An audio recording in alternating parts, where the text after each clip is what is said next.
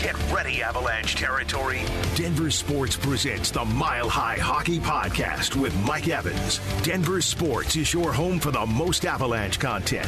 Now here's your host, Mike Evans. Hello, everyone, and welcome into the Mile High Hockey Podcast. I am Mike Evans, as now my name is on this. I got upset. I pitched a little bit of a fit.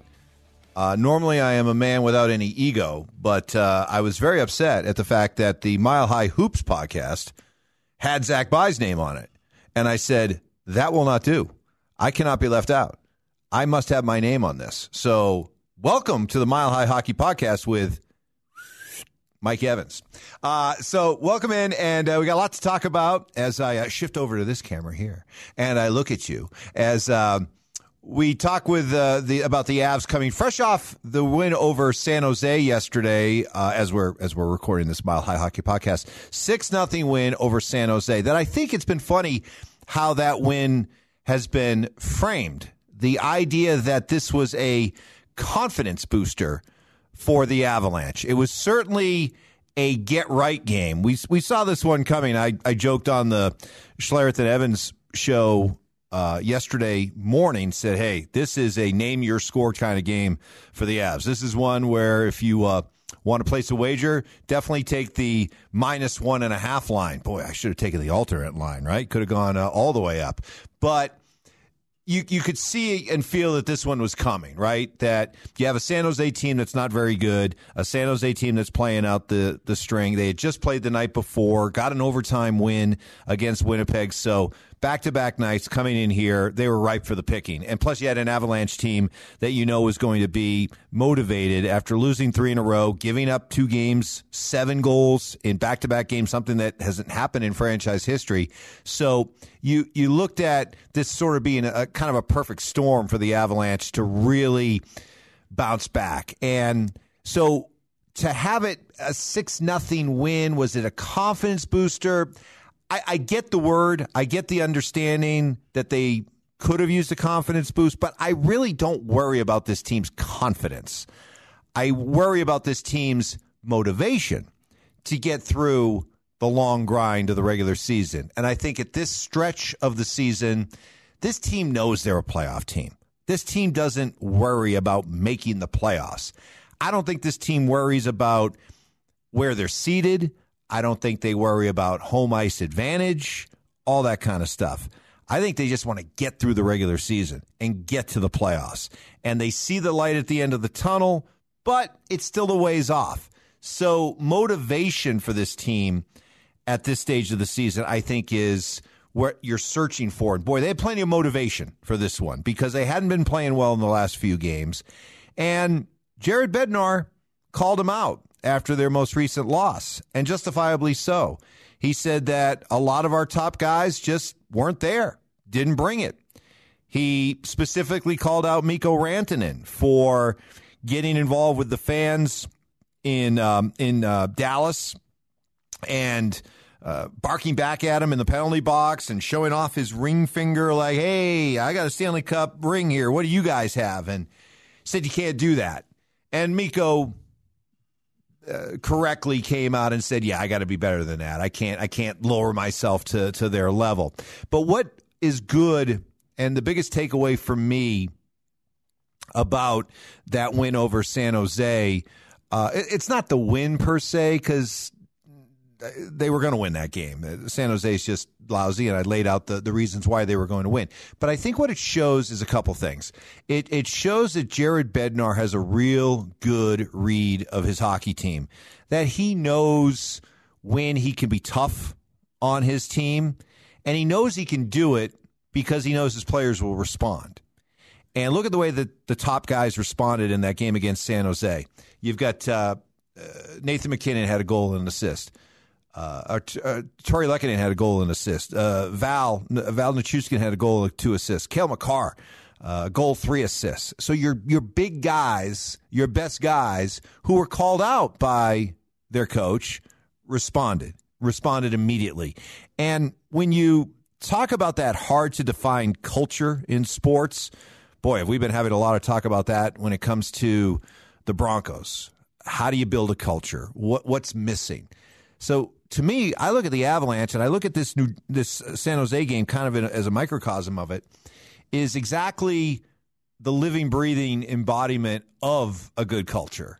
Meaning you have a coach who feels confident enough, comfortable enough that he can call out his best players knowing that they will respond. And boy, is that a powerful thing. And the credit has to start with the players because there are plenty of teams in all walks of major professional sports that, quite frankly, the players don't allow the coach to coach them, don't allow the coach to hold them accountable. And ultimately, a coach can scream and yell and beg and plead all he wants for his players to respond the right way. Doesn't always happen. And so it has to come from the players. The players have to send a very clear message that, yes, we are fine with being coached. We are fine with being held accountable. We're fine with being called out. And when you do it, we're not going to pout. We're not going to hang our heads. We're not going to sulk. We're going to respond because, you know what? We deserve to be called out, and we'll respond in kind. See, to me, that's when you know you have a culture. And the Avalanche have that culture. They're Stanley Cup champions. They've proven it time after time. So that's why I don't really worry about this team's confidence. I think this team, they have plenty of confidence. They know how good they are. They know who they are. They know that they can respond to adversity. So that's why I don't feel like the win over San Jose was a confidence booster. It was just simply an example of, hey, we're searching for ways to be motivated as we grind through this long season. And it was a combination of the coach and the players responding where they found some of that motivation, and then we saw how well they played. Now, if there is one player, though, that I think needed a bit of a confidence boost, it was Cale Makar.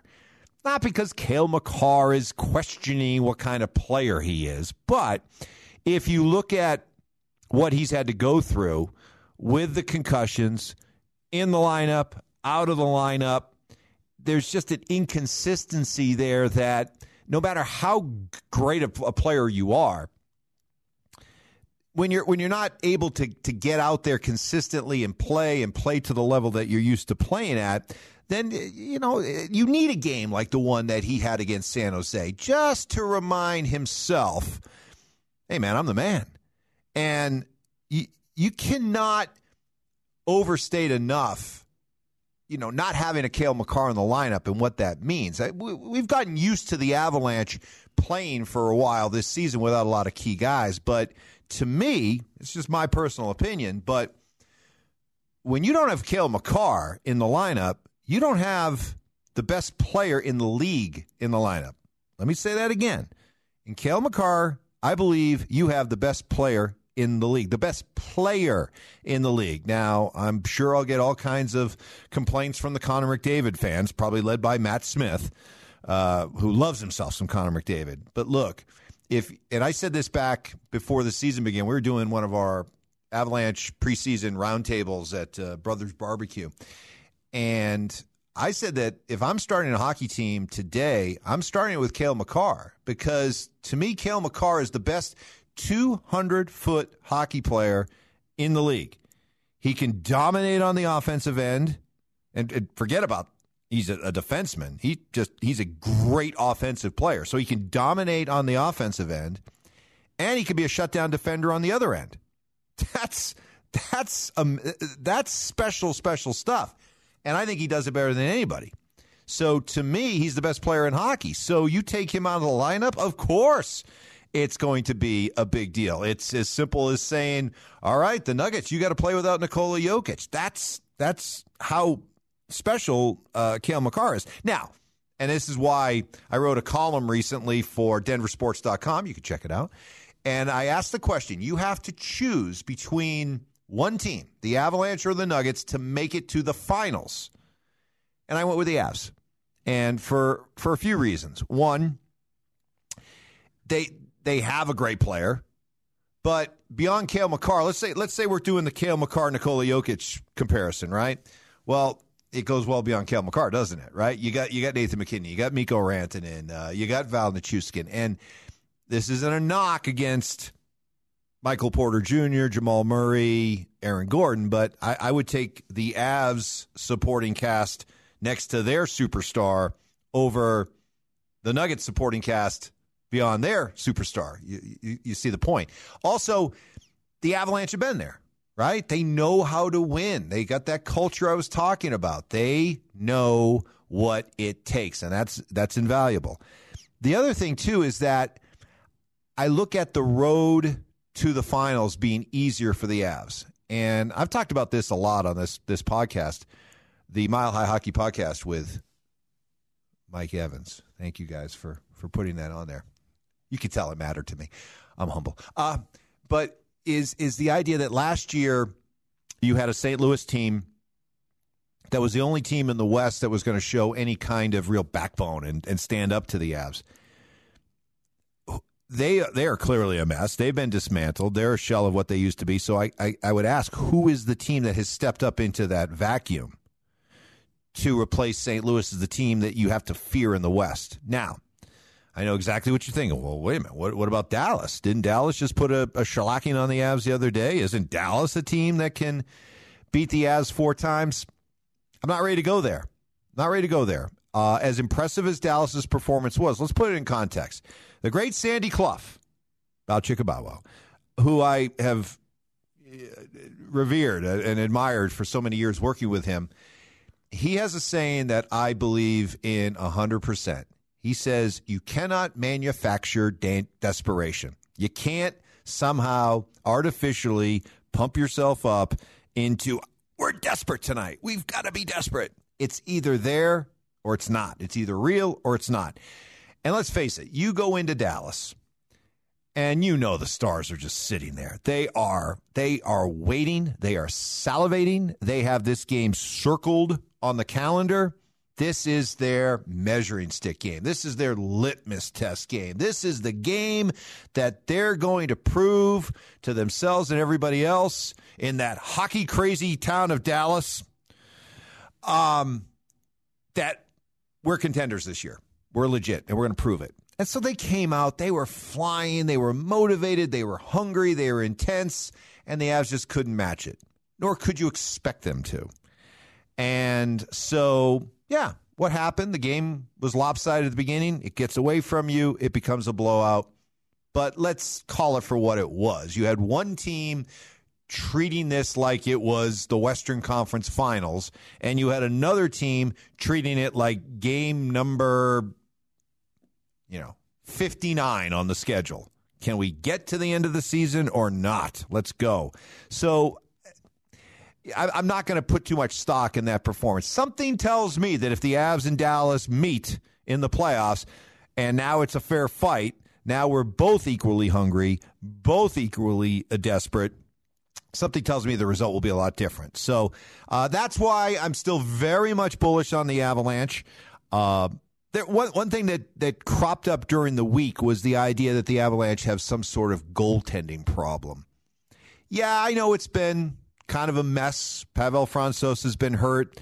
Justus Annunen got a chance. Keith Kincaid with his Bruins-colored, mustard yellow-colored pads. That's just a funny thing, by the way, about hockey. I had some people reach out to me and like, why is he wearing his old pads? He looks stupid.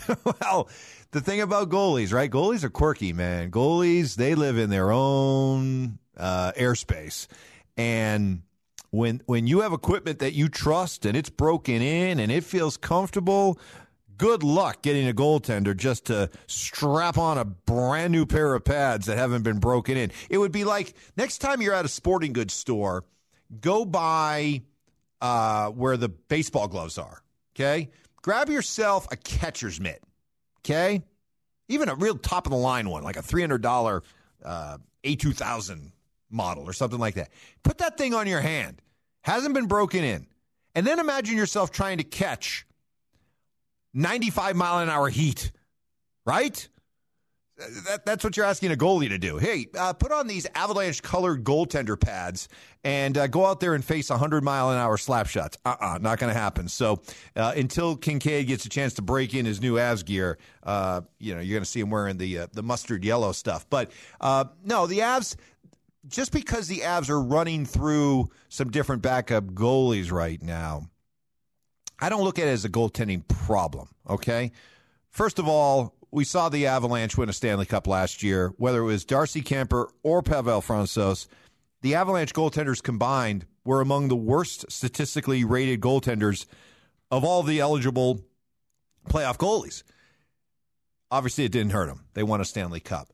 I'm really been impressed so far with Alexander Georgiev. When you look at what the Avs have done the last 3 years, kind of going with that, we recognize a goalie who's been a backup goalie somewhere else, but we think that he's ready to be a number one for us. They've done it with Philip Grubauer. They've done it with Darcy Kemper.